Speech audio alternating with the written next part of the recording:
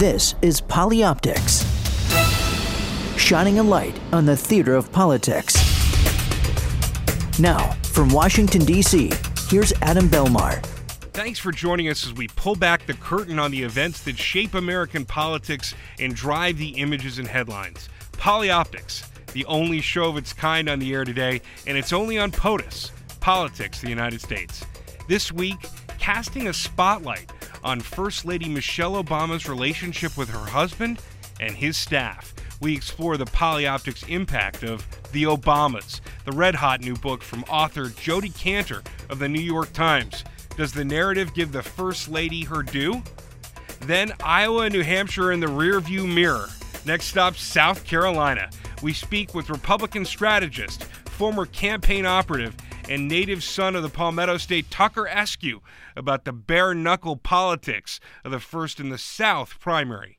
I'm joined, as always, by Josh King, co-founder of the website polyoptics.com.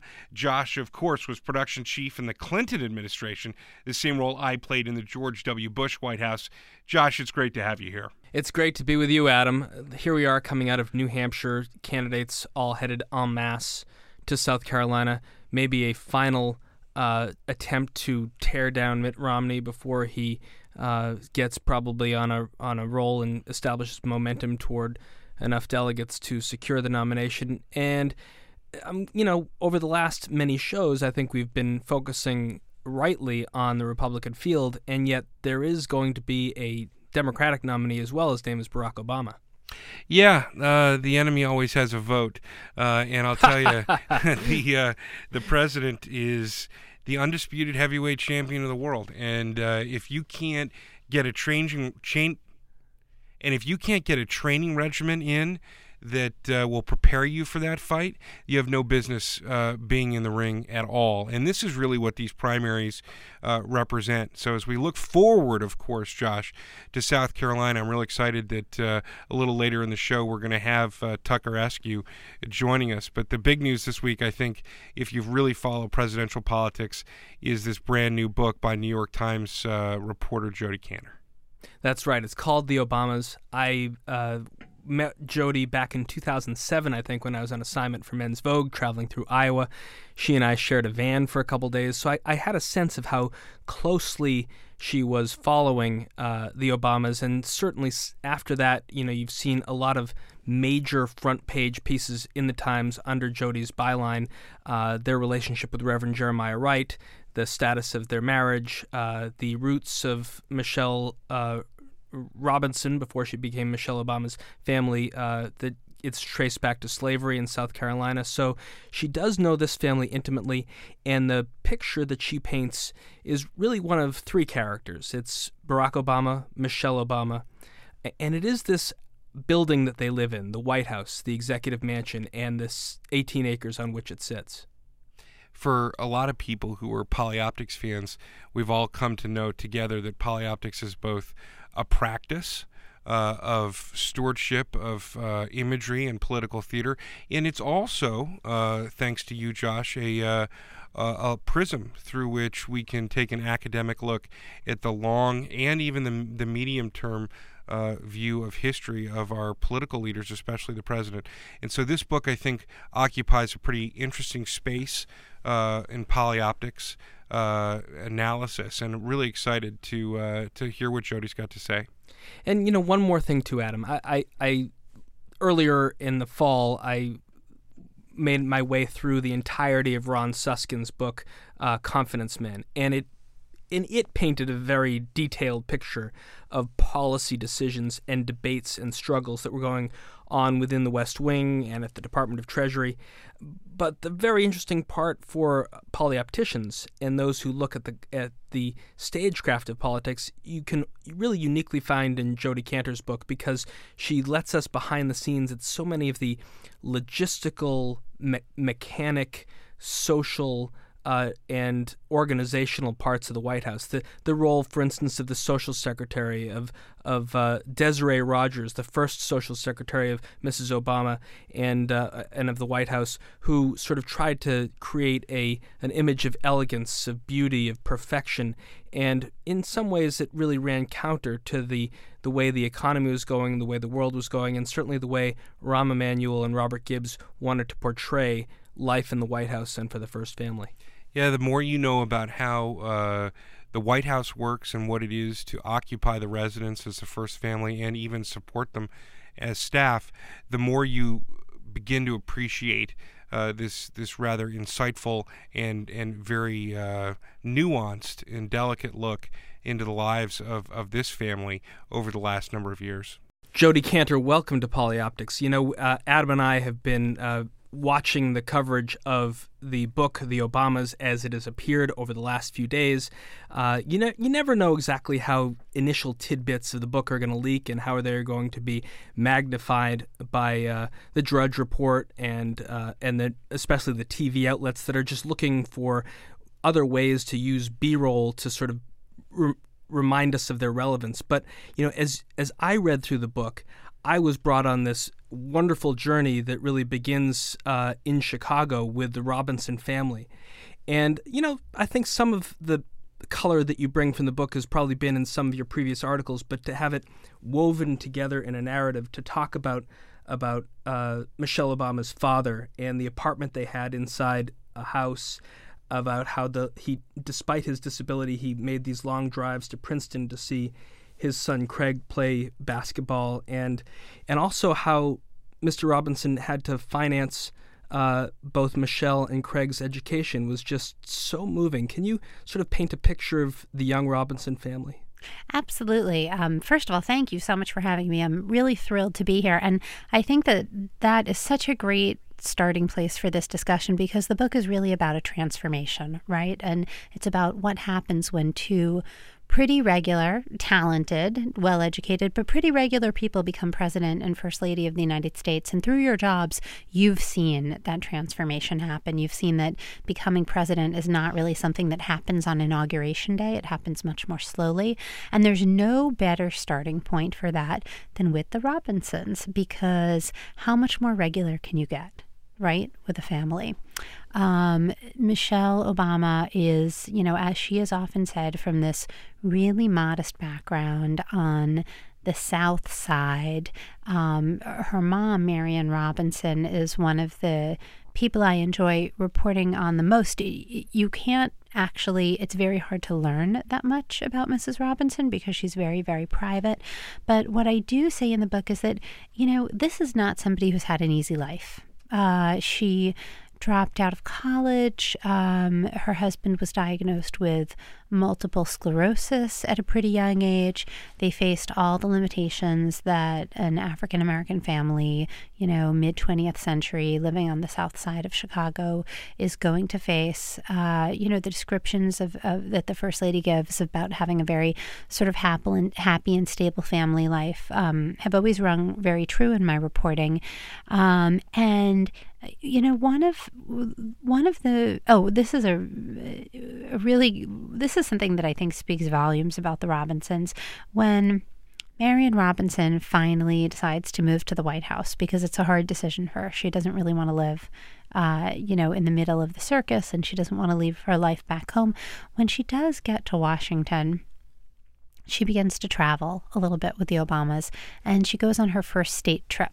She'd never been out of the United States. That's before, my right? punchline. You took me, you know, that. No, it's okay. Book. But yeah. Well, I'm so thrilled you read it. So, you know, the thing that I imagine in that moment is, you know, this elderly African-American woman who worked hard her whole life, who coped with a lot of challenges, and she finally gets to leave the United States and travel. And the first time she's doing it, she's coming down those steps of Air Force One. You know, I mean, what a transition. And, you know, we'll talk mostly about Barack and Michelle Obama today for obvious reasons. But, you know, maybe in a way the most dramatic story in the White House belongs to Marion Robinson. There's something else she says that that cracks me up. She does not want to be famous, and she has a very good reason, because if she becomes famous, she loses her freedom, and she is Malia and Sasha's ticket to something resembling a normal life in Washington. They can't go places and do stuff with their parents the way other kids do. Their parents can't take them to the mall for 2 hours on a Saturday afternoon. So they do that stuff with Mrs. Robinson. And very early in the administration, Oprah really wants Marion Robinson to come on the show. I mean, it's Oprah. She knows a story when she sees one, right? And so a communications aide goes to Mrs. Robinson and says, Oprah wants you on. Do you want to do it? And she said, oh, no. If I go on Oprah, then I'm not going to be able to do what I like to do, which is just to slip out of the White House gates and go to the Filene's basement on Connecticut Avenue. And she says, nobody there pays me any mind. They think I'm just another person who works in the mansion.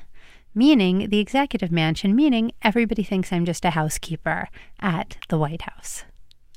That's amazing. I mean, talk to us about the executive mansion itself and how the current residents who call it home, the Obamas, differ from, let's say, the people who Adam Belmar worked with the Bushes and who I worked with the Clintons. There were many occasions when the Clintons would invite us up to the third floor residence either for a political event or an after-speech cocktail or something. And in the Obama White House, that third floor is pretty much off limits, isn't it? It is. And, I always think that in this... Have you been up there? Have you spent time in the residence? No, I can't think of a journalist who has. I mean, not in this... I can think of a few. In this administration? No, not in this administration. Yeah, that's what I'm saying. Yeah. So the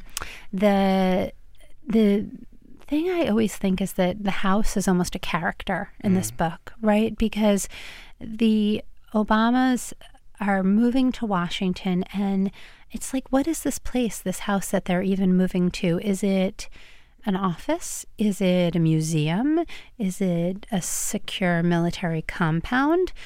Is it a terrorist target? Yes, it's absolutely all these things, and these functions are bumping up against each other constantly. I'm really fascinated by the diplomatic room, a place you guys know, because as you know, the First Family doesn't really have a truly private entrance and exit to the building. They come and go through the dip room, and then they move behind those, those brown screens on the ground floor. They almost look like the kinds of screens you would see in a church basement or something. They're very nondescript, and the President and First Lady move behind them so that tourists or other staff can't see them. And it just strikes me as a metaphor for the way these people live generally, because they live like sort of half an inch from public view. And I was in the diplomatic room a couple of months ago doing some reporting. I was standing with two White House staffers, and actually Sasha Obama and Marion Robinson appeared. It was like 3 o'clock in the afternoon, and Sasha had a backpack, so I guess she was coming home from school, and her grandmother was with her. And the White House staff I was with acted totally natural. They just smiled and nodded. And I had a very different reaction. I kind of froze because to me, it was so, I think I felt almost bad that Sasha had to run into a journalist in her own home. It just that, the confusion between what is public and what is private in the White House really came home to me. So the Obamas do use the space a little bit differently than their predecessors. I've heard lots of stories, not only about the Clintons inviting people up for events, but just even casually. I mean, when people were invited to go running with Clinton, for example, he would say, meet me in the residence. And then sometimes if people came up to the residence, he would say, oh, you know what? I got to help Chelsea with her math homework for a half hour. Do you mind just hanging out on the Truman balcony and I'll be done. And there's this great scene in Taylor Branch's book about Clinton. Branch is doing one of his late night recording sessions with Clinton, but Clinton is having, there's some crisis, and Clinton is up really late, and he tells Branch to just sleep over and they'll continue in the morning. So Branch gets up in the morning and he walks into, the main corridor, and he sees the president eating breakfast. And Clinton, looks terrible. He's been up like practically all night. And he's sitting there, and the president is not fully dressed. And Branch describes the president's bare thin, hairy legs resting on the polished floor. And I was so struck by that image because that is so different than the Obamas. The Obamas never let anybody see them like that. They're not really casual. They're quite protective. They're quite correct. And they really use the private residence as a truly private space. They've had a couple of events up there, and obviously they do entertain foreign leaders up there, which everybody does. But someone who was at the goodbye party for Rahm Emanuel said to me, there was a little party in the residence, and it was really nice. This was somebody who had also worked in the Clinton administration. And what this person said was, the thing is, it's always kind of structured with the Obamas. You're invited for a specific time. You show up on time. I think she said the invitation even had an end time for the party. You leave on time. You don't sink into the couch and have a few drinks and put up your feet and trade confidences and stories all night. They're just much more private than that. Jody, one of the things that I really enjoy about the book, and one of the things that made me feel like it was a great thing for us to be talking about on Polyoptics with you, is this idea that this polyoptic narrative of the Obamas, this first term, there may well be a second term, but this migration of a pretty humble, somewhat normal family, let alone an African-American family, moving into the White House, could be a fictional account that might have been written prospectively, and yet here it is, and it's true. This has all happened, and you've given us this behind-the-scenes understanding in a lot of ways, and it takes us to a point where we begin to try and stand in their shoes and understand, for Michelle Obama, the challenges, both with the kids and some of the preconceived notions that she had about how life could be, and, do we need to be at the White House full time? And some of these things are just naive, of course, but she's learned her way. Help us look at the evolution of this First Lady, as you describe it in the book. I mean, she had to really come to terms with how she could assert herself as a mom before ever becoming a First Lady, and now she's, commanding this East Wing staff, and she's got events, and she's got to play a role in her husband's reelection. Talk to us about the detail of the evolution of Michelle Obama as you've come to appreciate it. I think she's changed enormously, and one of the real satisfactions of the reporting was being able to mark those changes through a series of stories and anecdotes and episodes. And, the book starts really with her telling a friend in Chicago that they still haven't decided whether or not the family is going to move to the White House right after inauguration. Obviously, they're going to move eventually, but one of her thoughts is that maybe the kids should stay in Chicago through the end of the school year, and she'll be a kind of commuter First Lady. And it never happened, right? Obviously, she decided to go. But I think that moment and the fact that she considered it is so important in understanding her character, because it tells us two things about her at that point. On the one hand, as you say, there's a certain naivete to it. She doesn't really understand the way the presidency works yet. I mean, just even imagine the logistics.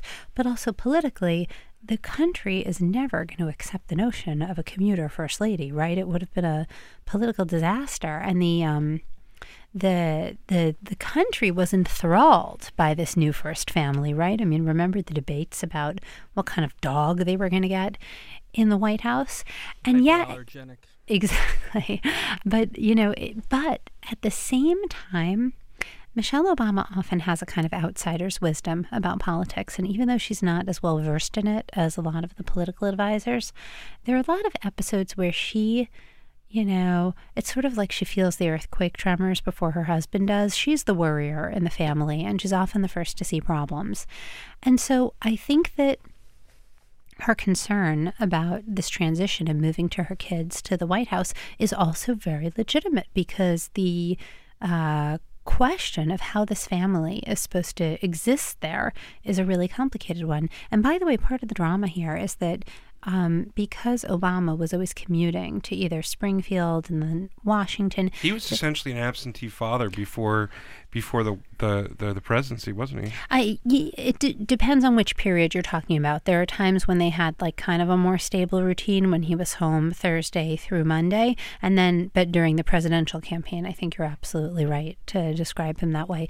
So they get to the White House, and on top of everything else, not only does he not have that much executive experience, managerial experience, national security experience, but he's also living in the same house as his family full time for the first time.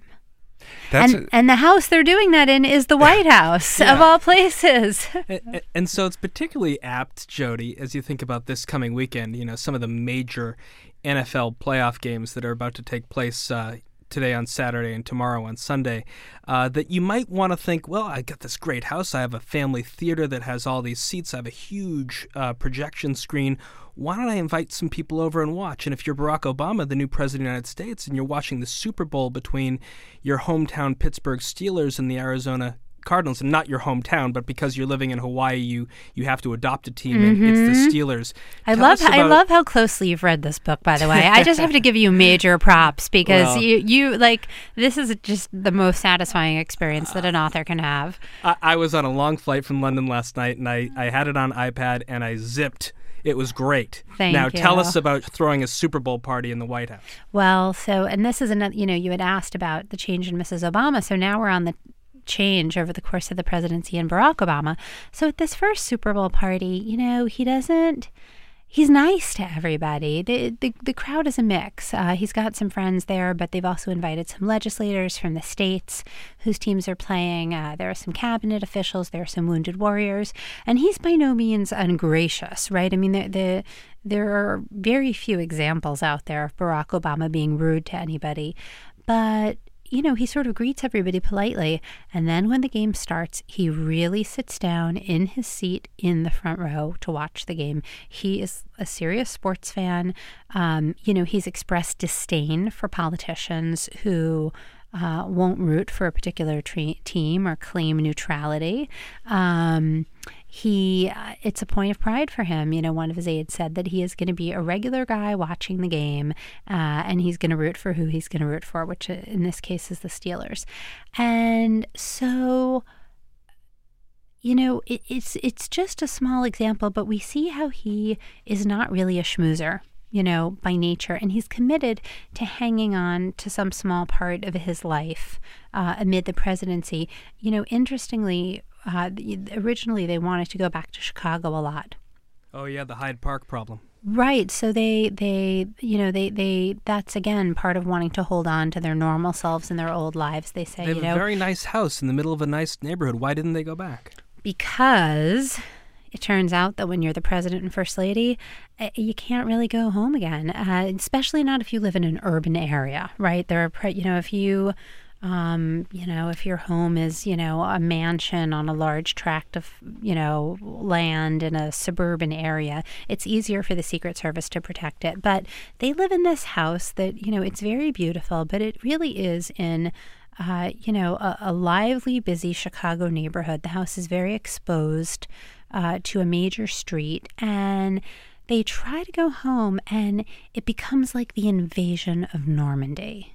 The Secret Service drops these black curtains that you guys have probably seen in other contexts. They start rescheduling bus routes. Yeah. I mean, everyone's life is totally upended when the boss comes around and when he's trying to come home. Yeah, and there's this mini drama over what and how the Obamas are going to eat this weekend because, obviously they're going to eat. And it's an example of how, on the one hand, they get these amazing opportunities. On the other hand, the things that are so simple for the rest of us become so complicated. So, Michelle's not going to Whole Foods, no? Well, right. So one of the people who planned the trip told me, we literally didn't know what to do because on the one hand, they can't just shop for groceries anymore. We considered catering. As you know, the Secret Service really supervises what the president eats in particular and watches often how it's made and whatnot. And what they eventually ended up doing is they brought the Navy stewards home to cook and serve the Obamas food in their own home. So, that's obviously pretty nice to have Navy stewards work for you, but it means that you're no longer having like a kind of quiet, private weekend at home. And so they get back to the White House, and Michelle Obama says to the aides that are waiting for her, "We live in the White House now." And, it's almost like this escape route that they thought they'd have was sealed off. And here, by the way, is where the contrast with the Bushes, I think, is so dramatic, because I talked to a couple of the Bush people for this book because their perspective was so interesting. And, George and Laura Bush knew the deal, right? I mean... Oh, they knew it all too well. I mean, he had lived it with his father's presidency. Exactly. And he had seen it even from a little bit farther away during his father's vice presidency. Exactly. But so to me, the telling fact is that the Bushes build the ranch in Crawford. When do they build it? They build it during the campaign. Exactly, because almost prep. Well, they know the deal. They, I don't want to read their minds, but what that clearly says to me is that they're saying, if we win, we're going to need a place to escape. You know what I thought about when I was going through your book is this realization, and I think it's a little bit true for staffers, especially when you're close to the first family or forced to support the president in some of these very intimate, family-oriented spaces, whether it's at the White House or it's up at Camp David or some other location, even a holiday spot where you're supporting the boss, is how you feel at the end of your service, or even at the end of an administration. You look back and you think, God, if I knew then what I know now, this could have been so much easier. Right. And yet the cultural differences are also very big. And I think people are going to have to make up their own minds, and America is changing. But for a lot of affluent white Americans, growing up with a house staff or understanding what it is to have a live-in maid or even to have had a cook is something that is fairly commonplace in certain elements of American life. But not for this family, not at all, and certainly not for the vast majority of American families. It's something completely new, and yet you're not just jumping into it, you're jumping into the deepest of the deep end, where it's not just being provided, there's not just a staff there, but there's this, you didn't use the word fiduciary, but every last element has got to be just right, and it's all calculated, and there's a protocol and a process. And since you guys are optics experts, I really think we should talk about money, because absolutely. We started talking about the money element of this, we wanted to bring it up with you too. Yeah, because it's almost like you have this explosive combination, right? Because you have, on the one hand, the very sort of privileged looking life of really any president and first lady. That's ingredient one. Ingredient two is that you've got this African-American family of strivers who come from a modest background, and part of their claim to the country in 2008 is that they're, the people who pump their own gas, right? I mean, they're not rich like the McCains, they're not rich like John Edwards, they're not part of the political class like the Clintons, they are more modest, everyday people. And then the third element you have is you have what's going on in the economy. You have an economy that is just producing so much pain and suffering and so much resentment and distress on the part of Americans. And so it's like the Obamas get to the White House, and their greatest success comes at the moment when the country is suffering so much. And that, as you read in the book, that produces a very difficult debate between the East and the West Wing. And the reason I really like telling this story is that I honestly don't know who's right. Not only am I being an objective reporter, but really when I think to myself, who has the upper hand here, I'm not sure. Because Michelle Obama comes in and she wants everything to look really beautiful, in part because she's the first African-American first lady. She knows exactly what the negative stereotypes are of black women, and she wants everything to be beautiful and sophisticated and chic. On the other hand, you have Robert Gibbs, and Gibbs is very concerned, given the public anger about the economy, about anything that looks too chic, too fancy, too Hollywood. And, what he said to me in our interview was, once you have a John Edwards $400 haircut moment, you can never take that back. You can never put it back in the box.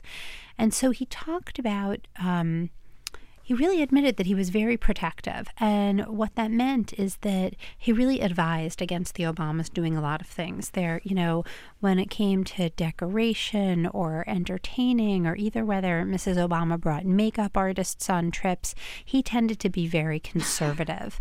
And so it produced some real friction between the East Wing and the West Wing, this kind of constant back and forth about Michelle Obama's personal choices that used to be private and used to belong to her herself, and now are sort of up for public discussion. And a symbol of that, I mean, there's so many symbols that you draw out in the book, and we could go on for so long, but, when you paint that picture of how long Senator Obama, President Obama had to spend away from the home and family in order to get elected, and he makes some of these simple promises, like, honey, when I'm working below the store, when I'm living above the shop, we're going to do simple things like, I'm going to take you to New York and we're going to go to Broadway for a dinner and show. Pretty simple proposition, right? And yet, as you were talking about what happened with the Filipino stewards and the need for them to prepare the food, because God forbid any bit of poison gets into presidential food, you can't just hop on the shuttle or on Amtrak to go up to Broadway, can you? No, so they do this date night in I think it's May or June of 2009, and it goes to exactly what I was talking about, about the contrast between, on the one hand, things looking beautiful and chic and even romantic, and then on the other hand, the anxiety about spending. The president wants to take his wife to a Broadway show, so they schedule this trip. They're going to fly up to New York, do dinner and a show, and then come back. So let me just interject for a second. Yeah. Because our audience is pretty savvy. Yeah. And, just worth pointing out that when you're going to move the President of the United States on a purely personal bit of business, guess who's picking up the bill? Well, exactly. And so another interesting tension is the size of the plane that they use, because there's a bigger Air Force One and there's a smaller Air Force One. The smaller Air Force One is obviously cheaper, so that's good. But the Secret Service likes the bigger Air Force One because it's, safer and more capable. Exactly. So they go up to New York, and, also I think it's worth pointing out that technology is different than even when the Bushes were in office, and certainly when the Clintons were. I mean, in the Clinton administration, people used to get pool reports on paper, like, hello. So I have them all. There you go. So they fly up to New York, but of course Republicans know what they're doing in real time. And so this Republican press release goes out, while they're still, like, happily, innocently on their excursion. And, the exact language in the book, but the press release is like, I hope the Obamas are having fun on the, American taxpayers' dime while, da-da-da, job losses this month, da-da-da-da-da-da-da-da. Now, it's a somewhat unfair attack because the president, as you say, can't take Amtrak, and the Bushes also used presidential planes to go back and forth to Crawford all the time. But the Obamas were very struck by the reaction. I actually talked to the president about it. He seemed more bothered by it than the First Lady. But, he said just the idea that I can't take my wife to a Broadway show anymore just, it perplexes me. And by the way, Robert Gibbs defends it in the briefing, and he doesn't defend it that vigorously.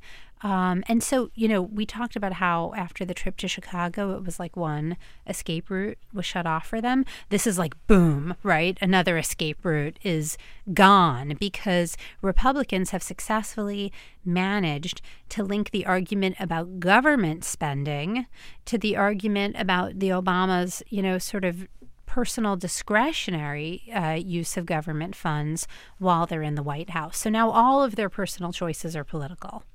As we take a look at the narrative arc of presidential history, you've got the contemporaneous real-time reporting.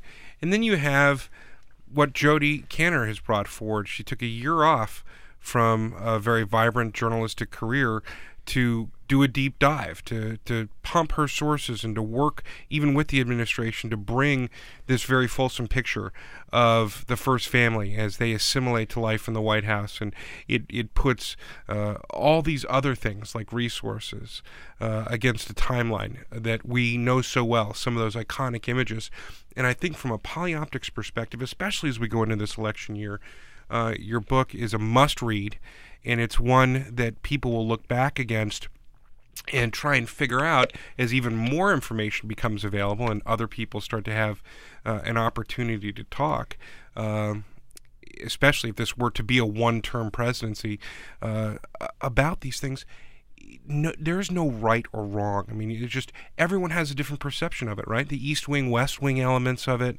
Well, I don't know that as a journalist you want to be a relativist. I don't know that you want to say that nobody's right and nobody's wrong. But I think in this case we just want to show how many fascinating debates played out within this presidency, where a lot of the different sides had, really strong arguments. Josh, we talk about it all the time, but it never ceases to amaze me, both for staff and for the president and the first family. There's always that recreating the wheel, learning from scratch. It's impossible to have the kind of rare insight that a George W. Bush had into what it is to live the life of a president unless you've literally stood there and been a part of a family the way he was. Really fascinating, and we thank you so much for joining us on PolyOptics, Jodi Kantor. My pleasure. I loved being here.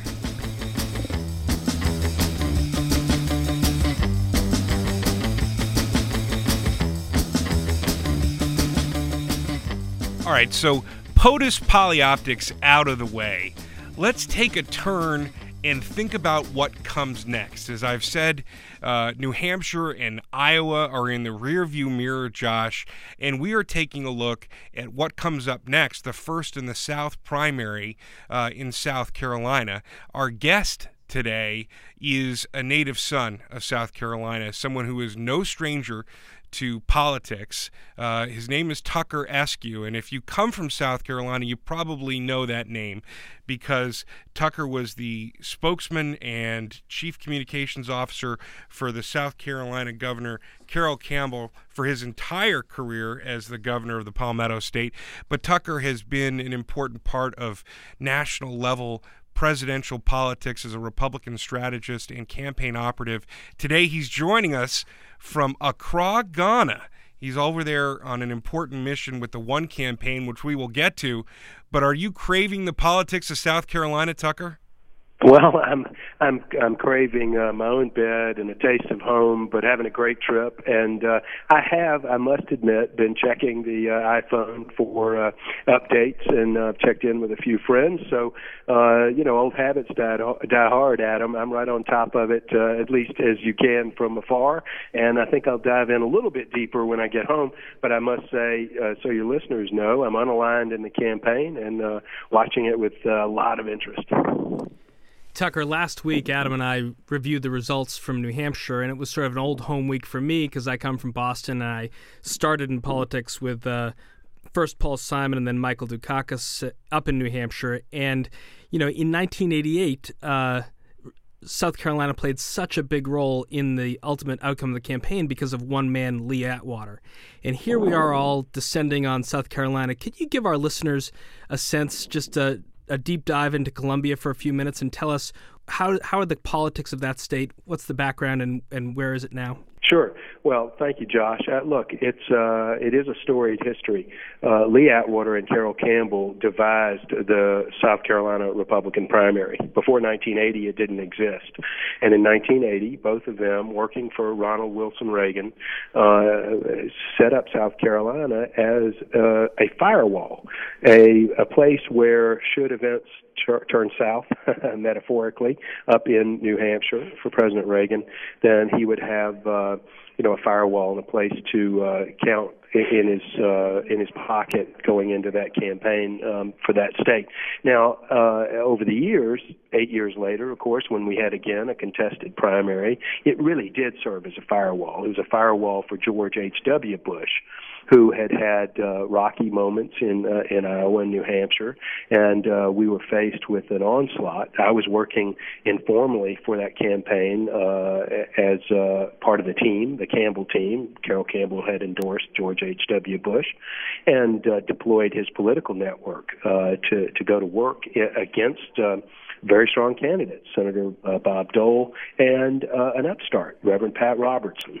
And we proved that South Carolina could really make a difference. And as you know, just to set the table fully, South Carolina has chosen the ultimate Republican nominee in every contested presidential primary since 1980. We make presidents. And so I think we certainly make nominees. In the case of 1988, we made the beginnings of a president, certainly, with that campaign. And, it's a state that has become, it's been transformed through a lot of economic growth. It's not as much as we'd like as a native Southerner now living in Alexandria, Virginia. I look home and see a state with a 9.9% unemployment rate, with a really virtual one-party control, thanks in large measure to the work of Governor Carroll Campbell and his political network and the transformation of the New South. South Carolina is dominated by the Republican Party. So most of the political fights are internal fights. They're fights within the party. And as we all know, Democrat or Republican, this is true in life in many ways, our toughest fights are those who are most like us. So it's true that we have very toughly contested primaries, and there are certain instances of that where it's been really tough and out of bounds. And then there's a lot, as Adam said, a lot of myth behind this. Tucker, and, one of the things that I want to have you help people try and get their head around is there, as you talk about the myths and the realities of South Carolina, it is sort of the narrative this time around, and this has been perpetuated, is that this is bare-knuckle politics. It could be the place where the dark arts are practiced, but from a polyoptics perspective, both inside the state and, as a backdrop for the rest of the nation, how critically important is the fight in South Carolina that we're looking forward to in the next week or so for this Republican field? Well, it's critical, Adam, and it's going to be an optical fight. It's going to be a message fight. It's going to be a matter of momentum versus media and money, and as it ever was, right? But as we sometimes say in South Carolina, even more so. It'll be tough. But, sometimes the produced visual can be fairly raw.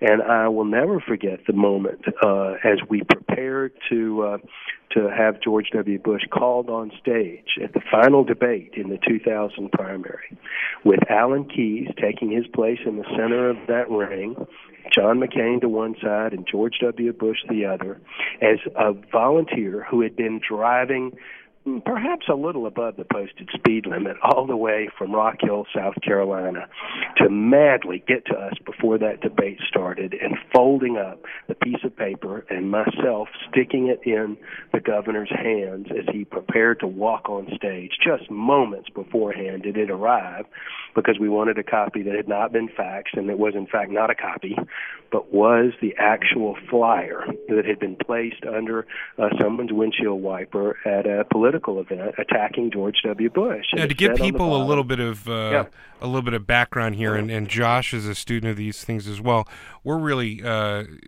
talking about something that was storied in that 2000 campaign, where there was an emailed version of this flyer, but it can be thought of for at sort of broad brush levels, perhaps some dirty tricks, and it was wondered whether or not this was something that was not even true, but fully a product of something invented just for media consumption. Correct? Yeah, right. So So thank you for reminding me to provide the context in the sense that at the debate, going into this debate, John McCain had said, we're pulling all negative ads. I will not do anything that attacks my opponents. Okay, so that is the context in which George Bush pulled out a flyer that had been handed out that attacked George W. Bush for some of his positions. And the governor put it on the table after being challenged to do so by John McCain. And it was a dramatic moment, and it really helped reinforce this idea that we were on our game and had momentum going into that election day. But as you've sort of implied, at the earliest moments of that really heated session of the primary, there had been all sorts of charges against the Bush campaign. Tucker, one of the things I want to hear from you about is how a good campaign, especially in South Carolina, this first in the South primary, which starts to test messages and narratives in a different way. How important is it to be nimble, and what do you see with, like, for example, Governor Perry continuing on this line of vulture capitalism? This is an infight in the Republican Party, but it's also about preparing for the onslaught that will come for the eventual nominee. How important is the South Carolina factor in helping to hone these messages, or saying to people, this isn't just going to fly? This is a critical phase, and I used the word message earlier to emphasize that the campaign that masters message will win in South Carolina. You need momentum and you need strong media, but at the core of all of that is message. And you're right, the whole question about Mitt Romney's capitalist background is fundamental to this election. It is to this primary, and it is in fact an opportunity for Governor Romney to put it to bed, or to see it metastasize. I think if you had asked me 6 months ago whether Republicans would be attacking Mitt Romney on this issue, I would have scoffed. I would have laughed at the idea. We all knew, perhaps, that the Obama campaign would be preparing to do just this. So as an unaligned person, I would say, look, that's just was kind of unpredictable. Of course, this is part of what we like about politics. But let me say this about South Carolina. It is a state with this blend of economic establishmentarianism. I mean, it's got a fairly vibrant business community that Main Street in South Carolina pulls some sway politically. At the same time, there's a populist streak. I think those two forces will sort of be tested here to see where primacy comes out. And I think it's fascinating. And to your question, I think you're exactly right. This is a determinative, defining kind of moment, and it's a chance for Romney to put it to bed or to see it get worse. It's amazing to me when we started to think about this show here on Polyoptics as we look forward to South Carolina. Who's the right guy to talk to? Who's the guy that's been down there? I don't want another journalist. I wanted to find somebody who has, been in the trenches, who's been part of public service in the state, knows the Republican politics, and of course is a strategist.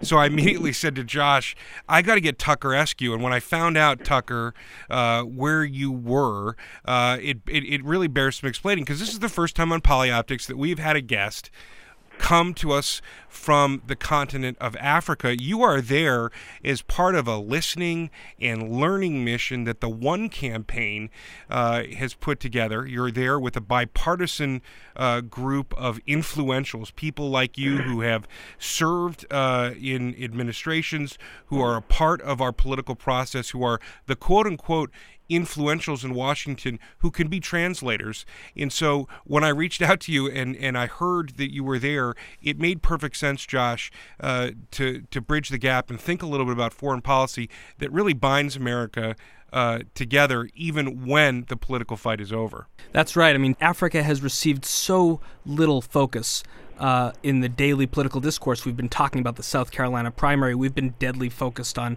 Iowa and New Hampshire for the last 8 months. And yet it seems unfortunate in a way that it takes both President Clinton and President Bush made important visits to Africa during their presidencies, but it takes until their ex-presidency, until after they leave office, to realize how much is going on in Africa, how much needs to be done, and how much potential is there. Right, Tucker? There's no question about it. I've got to tell you, I had this moment when we walked into a new school in a small village that was being dedicated, and to feel the joy as hundreds of children prepared to make use of a dramatically improved school building, set of buildings and facilities, and to just feel a personal connection to that, to feel gratitude to President Bush for what he did, to my friends who helped devise the policies of PEPFAR, the President's AIDS Initiative, the Millennium Challenge account, which is so little known, to your point, Adam, but which ties U.S. Aid to a set of accountability standards, like making sure that women have rights and development opportunities, and the President's Malaria Initiative. I was so moved. It was the most, for me, dramatic moment of the whole week, and there are a lot of them, and I know my Democratic cohorts here have had similar moments that connect back to the work of Democrats, so often of which are bipartisan efforts, ultimately. They have to be led by someone, and President Obama has started a new initiative for Africa, which is widely appreciated here. So I think it's a good moment, even in this partisan time, to remember some of these things that do bind us together as Americans. In a weird way, Tucker, you were talking about earlier the South Carolina being the firewall in the South, and it being sort of a different economic set of circumstances than certainly Iowa and New Hampshire. If you think about United States GDP growth over the last few years, pretty flat, moving up incrementally, but the real growth on the planet is happening right where you are today. What are you seeing on your trip, and how do you think it's so far from sort of economic success stories in North America, but are you seeing a burgeoning economy in Africa now that you're on your trip? There are elements of that, Josh. I want to tell you that I've learned being here in Ghana, my first trip to Africa, that there is enormous potential. Let's take the really long view for a moment. A friend working with the One Campaign quoted their founder, Bono, a few minutes ago, saying, look, if we don't think about how Africa is going to be and grow, in 50 years, we're really going to regret that nations like China came in and helped them show the way toward economic prosperity. I don't want to minimize for a minute the awful poverty and the terrific problems here. We've seen them up close, and they will move you and touch your heart. But we're also seeing hope. And Ghana is probably the leading example, certainly one of the leading examples in Africa, where there is promise of a burgeoning potential middle class. And that's a tremendous development, and I cannot emphasize enough that it is tied directly to the fact that they've got democracy, and they've got a stable turnover of government, a peaceful transition in 4 elections now in a row at the presidential level. So it's a robust 2-party system. It's a country that's discovering new resources, one of them oil, and it's a country with some wonderful, welcoming people. It's been an amazing experience. I think one of your traveling mates with you, Karen Finney, who worked in the Clinton White House with me, was probably on President Clinton's famous first trip to Ghana in the mid-'90s. And I can remember we had about 1 million people welcoming President Clinton. I think President Bush had a similar welcome. And it has been such a gateway country for Africa for the United States. What's your perception of how countries like Ghana are perceiving the United States these days? And given the experience you have in helping to sort of promote the administration's message in Iraq and Afghanistan, you're doing a very different kind of message today, aren't you? I am indeed, and proud to do it.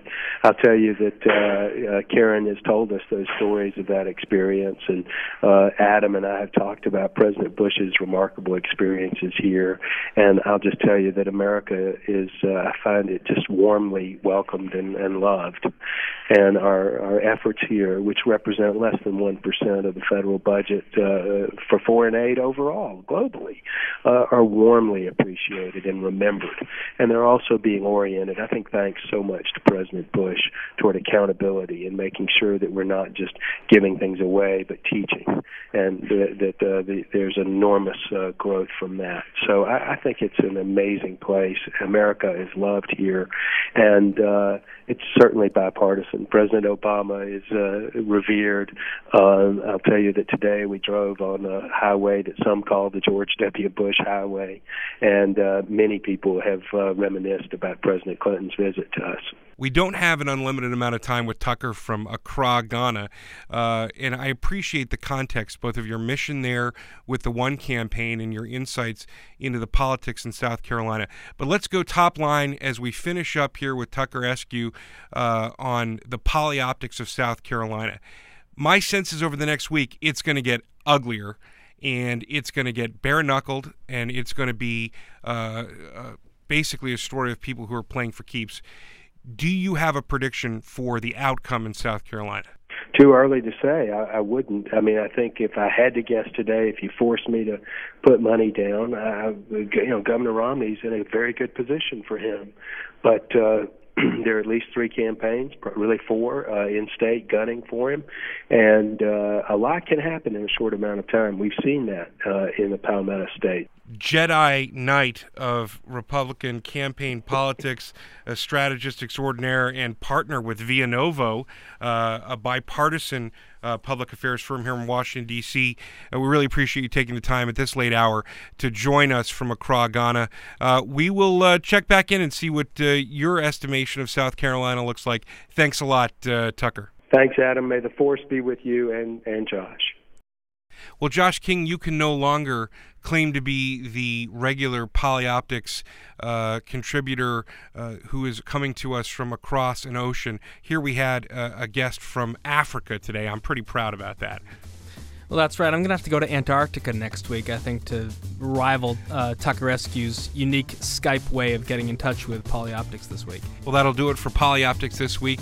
You know there's only one place on the radio anywhere on the planet to find this kind of discussion. It's only on POTUS.